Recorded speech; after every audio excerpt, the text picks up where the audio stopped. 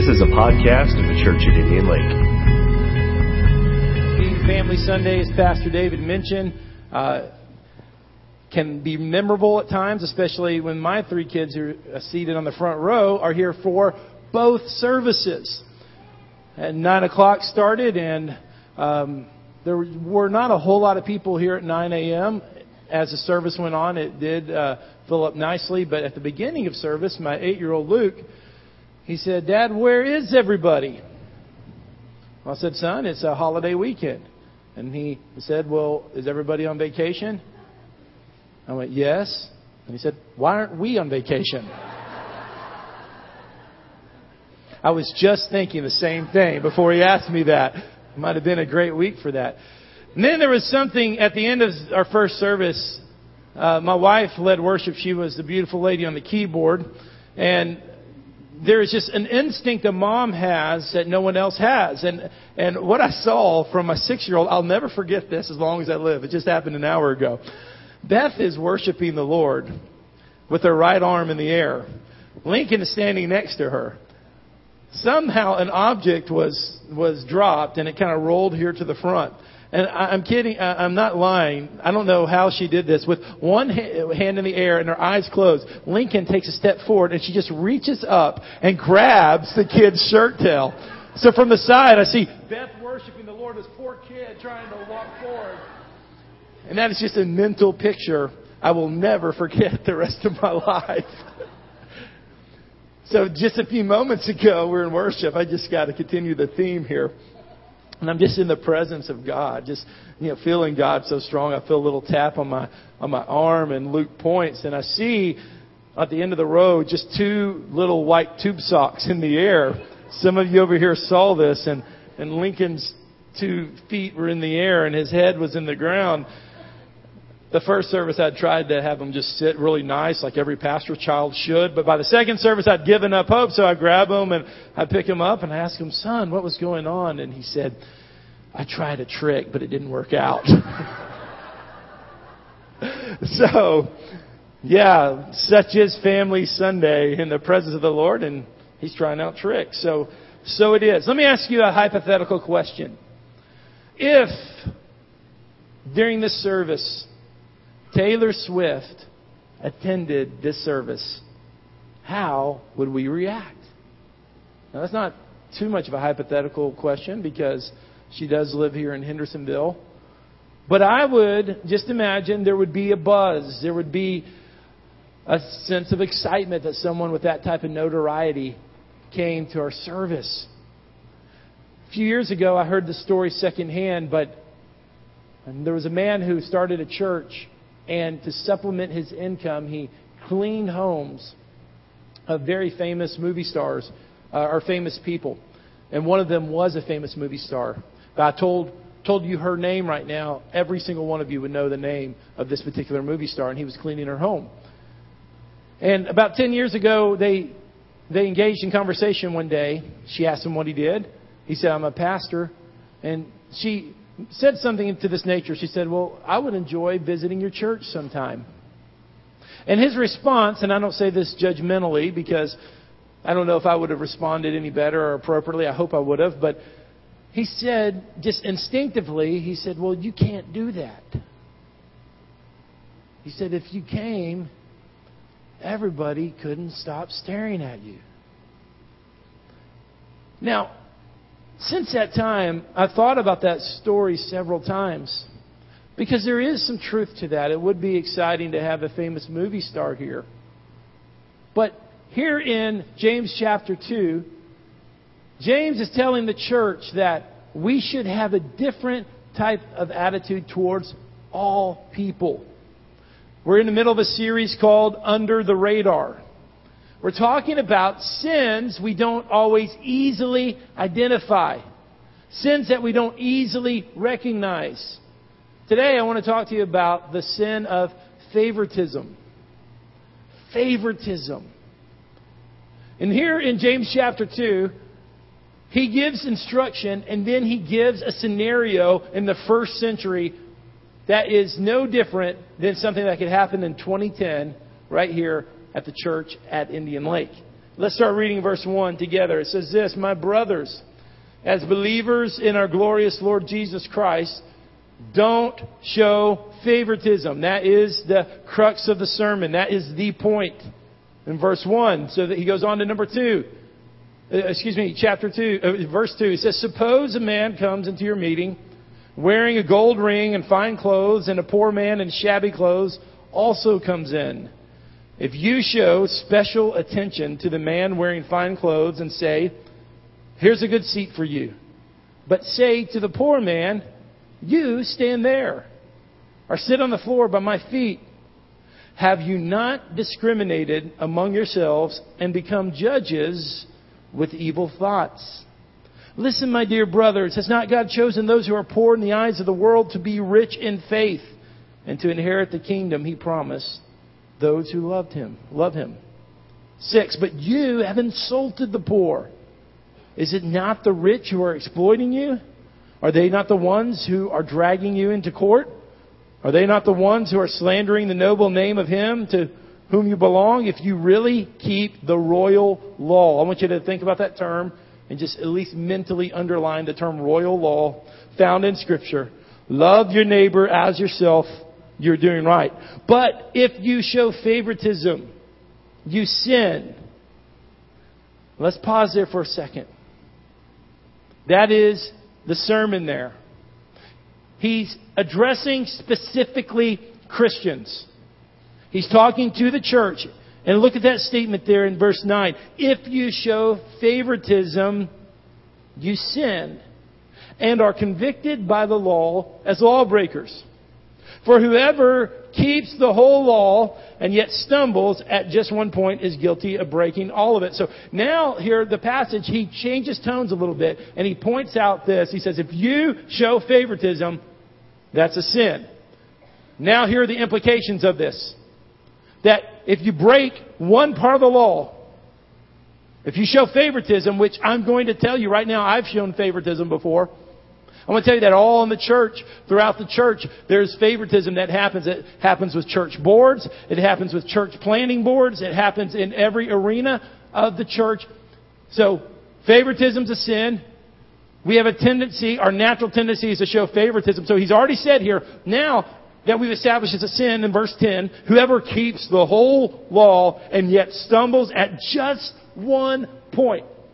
I want you to understand what the meaning of this passage. This passage is always taking us back to the cross. You see, the Word always takes us back to Jesus. If you sin at just one point, this very common transgression that I'm going to suggest we all make, showing favoritism. If you sin at just one point, you have broken, you're guilty of breaking all of it. Verse 11, "For he who said, 'Do not commit adultery,' also said, 'Do not murder.' And if you do not commit adultery, but do commit murder, you become a lawbreaker." Either way. Verse 12, "Speak and act as those who are going to be judged by the law that gives freedom. Because the judgment without mercy will be shown to anyone who has been merciful." Mercy triumphs over judgment. Now, when I read the Bible, the book of James is one of the first books I ever read. It's a great book. And at first read, James 2, 1 through 13 was not that exciting of a read. Maybe some of you are saying, this is not that exciting of a passage. Stick with me for a second, because there are some truths that are in here that are huge. And they have huge implications. And in a few minutes, we're going to take communion together as a church body. And God is taking us to the communion table so that we can recognize the greatness that we're all going to participate in. Somewhere probably in the 1960s, somebody made a hamburger. And it wasn't just any hamburger.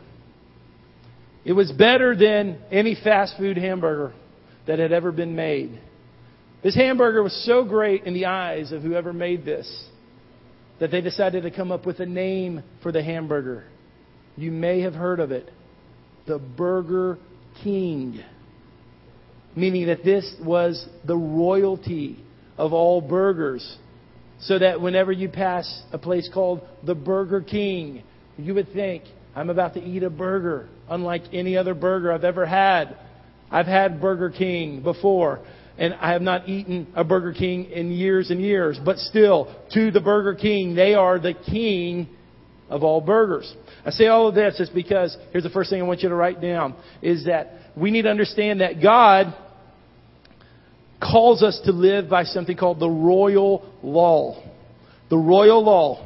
This is real important because you can read the book of James and just kind of glance over, okay, the royal law, and almost not even digest that there is such a thing. What was the writer trying to say when he said we're called to live according to the royal law? He's saying that there is a law that is above every other law. It's the king of laws. It is royalty. It is supreme. It's the best law ever given. And it was first given in Leviticus chapter 19 and verse 26, I believe. And it says this, 18. It says, do not seek revengeance or bear a grudge against one of your people, but love your neighbor as yourself.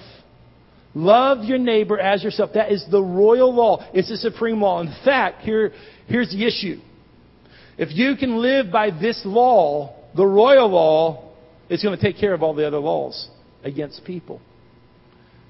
If you are able to treat others the way you want to be treated, as long as you have a healthy perspective of yourself and that whole deal, then you're not going to sin against people. And that's what God has called you and I to live by.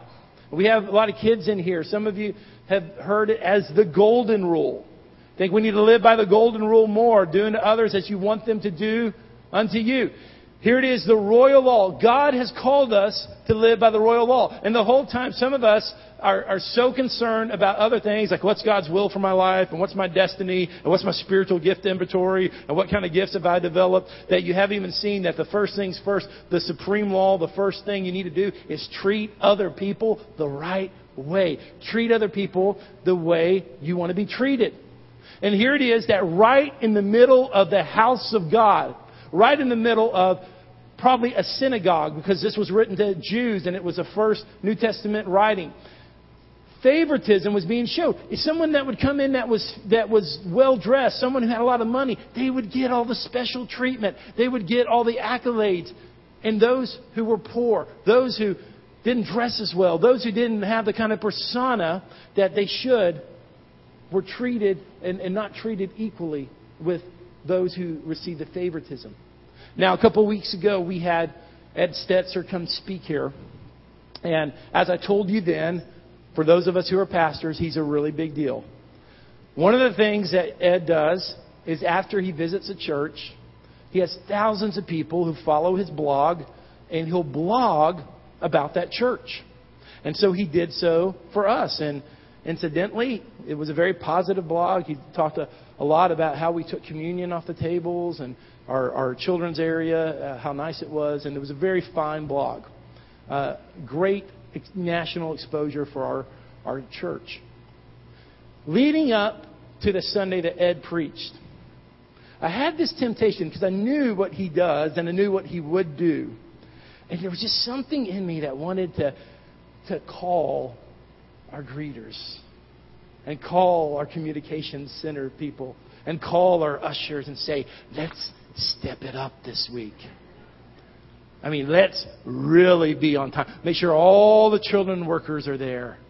I want to make sure, of course, this is never an issue, but make sure the church was extra clean and extra nice and everything was good and that worship was just on top of things. And I had this urge throughout the week to start engaging in those type of conversations. And then I realized something. This is no disrespect to Ed Stetzer, but he's the least important visitor that'll come to our church this year. Because number one, I know that he's saved. Number two, I know he's not looking to attend a church. And isn't it somehow how we self-deceive ourselves? We get all concerned and worried about people with earthly prestige and titles and thousands of Twitter followers. Oh, we need to do good for them. The whole time we don't realize that every single person that walks on this campus is valuable to God. And especially those who don't know the Lord. They ought to be honored We ought to do our best. Whatever assignment God's given you in this church, you ought to not be on time. You ought to be early. You ought to be at your station. You ought to be prepared to reach out to somebody. We ought to have excellence in every single thing we do. Have our children's ministry fully staffed. Be ready to go. Why? Not because we're trying to impress somebody who might blog about us, but because every single person is valuable to God. Every single person matters. And the idea here is this. It's not that if someone prestigious or famous would come to our church that we'd be like, oh, we're going to follow Scripture. I'm not going to say hi to that person and degrade them or ignore them.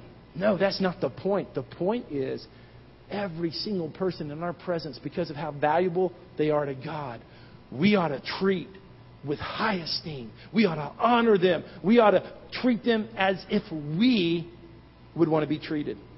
Do you know that the Bible says that in order to follow Christ, that you have to deny yourself, take up your cross daily, and follow Him? Can I tell you one of the hardest things to do in the church, taking up your cross, is to leave the conversation with the person you've been in church with for 5 years, the person you're in 242 group with, and go meet someone who no one else is talking to. That was one of my ministries all through high school. That I was at a large youth group.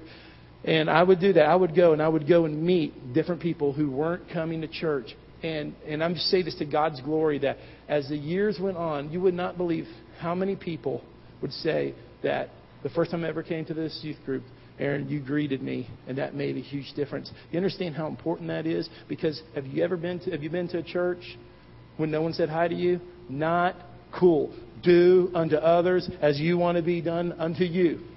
Have you ever been stranded by the side of the road and everybody's just zooming by you? Not fun. Do unto others as you would like them to do unto you. Have you ever discovered that someone's talking bad about you and they're maliciously gossiping and they're judging your motives? Does not feel good. Do unto others as you would want them to do unto you. This is deep spiritual stuff. Do you understand that? I mean, this is the deep stuff of the Lord right now, because we don't apply it to our lives. This is everything. The God says the royal law is supreme. And if you break the royal law, you break the whole law. So there's 2 points being made here. There's one, quit showing favoritism. It's a sin. But now let's talk about the effects of favoritism.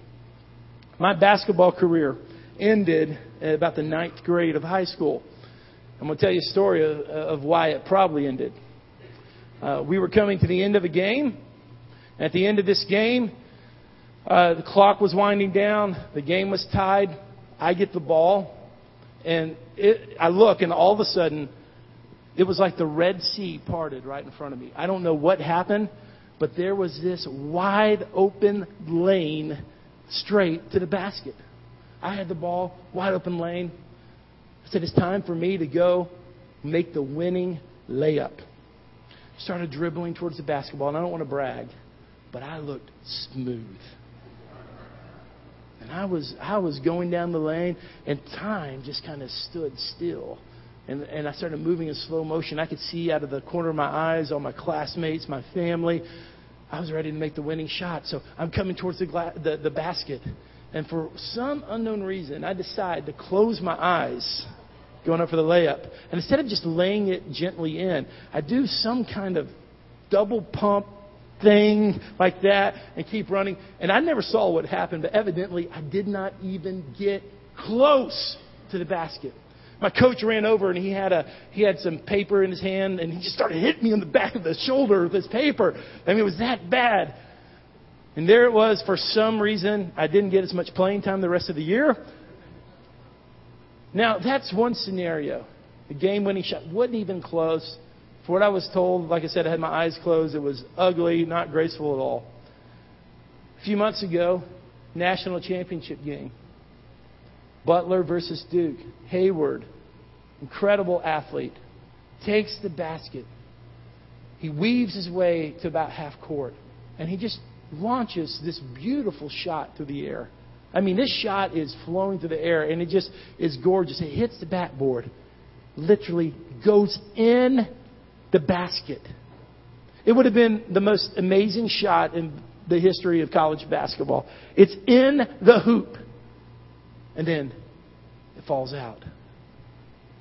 And that's exactly what everyone did. The whole arena gasped. All of America gasped. Now, here are two different shots.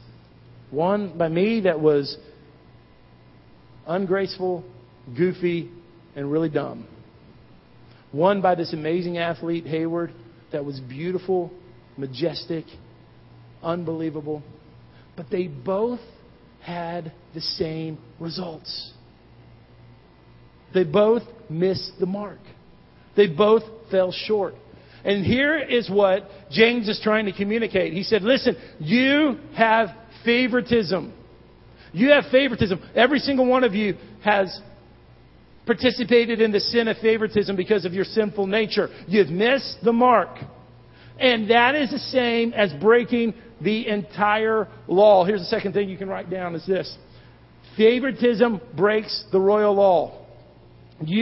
When you break it, you totally miss out. You become a complete transgressor. And I think that we get so sophisticated about our sins. We categorize them, and some of them are really bad sins, but we have socially acceptable sins that really just float beneath the radar. But in the eyes of God, we are complete transgressors. We are in complete need of redemption. We're completely sinful. And that's what this passage is trying to point out to us. Yeah, the royal law, the greatest law, don't show favoritism. Treat others the way you want to be treated. Every single one of you have broken that. And because of that, you have murdered and you have committed adultery. Because if you break one part of the law, you break it all. It's either perfection or nothing. It's either 100% holiness or 100% degeneration. That you're not holy before God. 100% sin. That's the two options. And that's exactly what God's trying to say. That's why the third and the final thing I want you to write down is this. Breaking the royal law offends God. Breaking the royal law offends God. Did you see what the passage said? It said, favoritism is a sin. It's a sin that I have participated in. It's a sin that the church leadership here has participated in. Because why? It's in our human nature. And that's why we need a different types of nature. We need the nature of God. We need a supernatural nature. We need a supernatural cleansing. You see, everything points us back to the cross of Christ. Back to our sinfulness. Not that we say, not that we don't have behavior modification and say, yeah, we need to adjust habits and we need to change a culture of a church and we need to make sure we're not showing favoritism. But at the end, we go back to where the sinful nature of our hearts are and we say, that is why we need Jesus. And that's exactly why we're going to take communion today. Because every single one of us, you are not going to leave this place a sinner. You're not going to leave this place marked by sin. You know, this sermon is not to say to you guys, oh, you've shown favoritism. You guys stink. That's not the point of this sermon. It's to say, yeah, you've shown favoritism. I've shown favoritism. That's why here on this Sunday morning, we're here to go back to the cross and go back to the Lord and to say, God, I need your cleansing power in my life. I'm going to ask our ushers to go ahead and position themselves because in a couple of minutes, you're going to have a chance to make things completely right with God. This has been a Church at Indian Lake podcast. Be sure to check out IndianLakeChurch.com for all updated news and information.